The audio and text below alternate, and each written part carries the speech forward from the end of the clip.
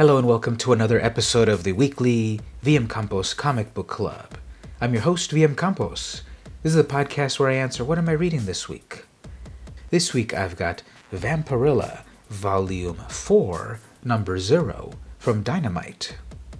This is a Dynamite introductory priced issue at 25 cents.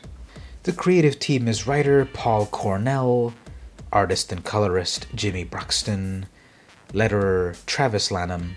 I got the regular cover by Philip Tan, but there are also variant covers by Joseph Michael Linsner and J. Scott Campbell. Now, off the top of my head, I don't remember the full story behind Vampirella, creative team, and so forth. She was published starting in the 60s, I believe, via Warren Comics. I remember Frank Frazetta did many covers. I don't know if he was involved in her creation, so apologies, I don't remember the origins of Vampirella. I've read some of her books here and there throughout the years. I believe, unfortunately, she's a bit more famous for the cheesecake nature of her character than anything else, seriously. But if you ever see cosplayers dressed up as Vampirella at conventions, you might see an aspect of the character of why it's so famous. But she, in one of her, again, I don't know all of the stories, but one of the stories that I know is that she comes from the planet Drakulon, and she's a vampire, and she's on Earth, and mayhem ensues. So this is Volume 4, Issue 0, starting a new plot line. The book was pretty enjoyable. I'm completely lost as to what's going on, but the first panel, the first caption says, "The Future. The Wild Country of Paradise." So it's sometime in the future. There are some sort of explorers going off somewhere. There's a lot of snow. There's other creatures on their trail. They're dialoguing as they're questing. Interestingly, there's a caption at the bottom of every page.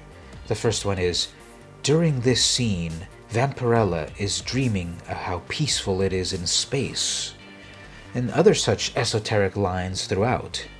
Vampirella is dreaming of falling. Vampirella is dreaming of hugging great heaps of blissful earth soil. What's going on? Eventually the characters reach their destination, which is Vampirella's tomb. There. It's her, it must be her.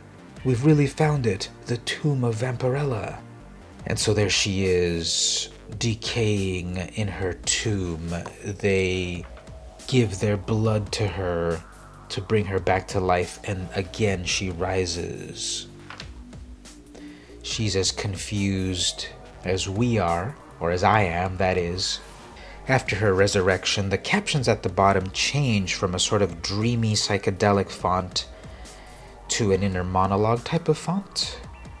"No, this is wrong, but I'm so lost, and if I don't feed, I'm going to die. Oh, thank you. So she feeds upon those that have freed her. They gave themselves willingly.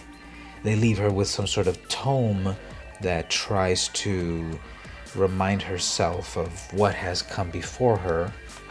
How long has she been in that tomb? It's unknown, but her decaying clothes show that it's been eons, perhaps ages.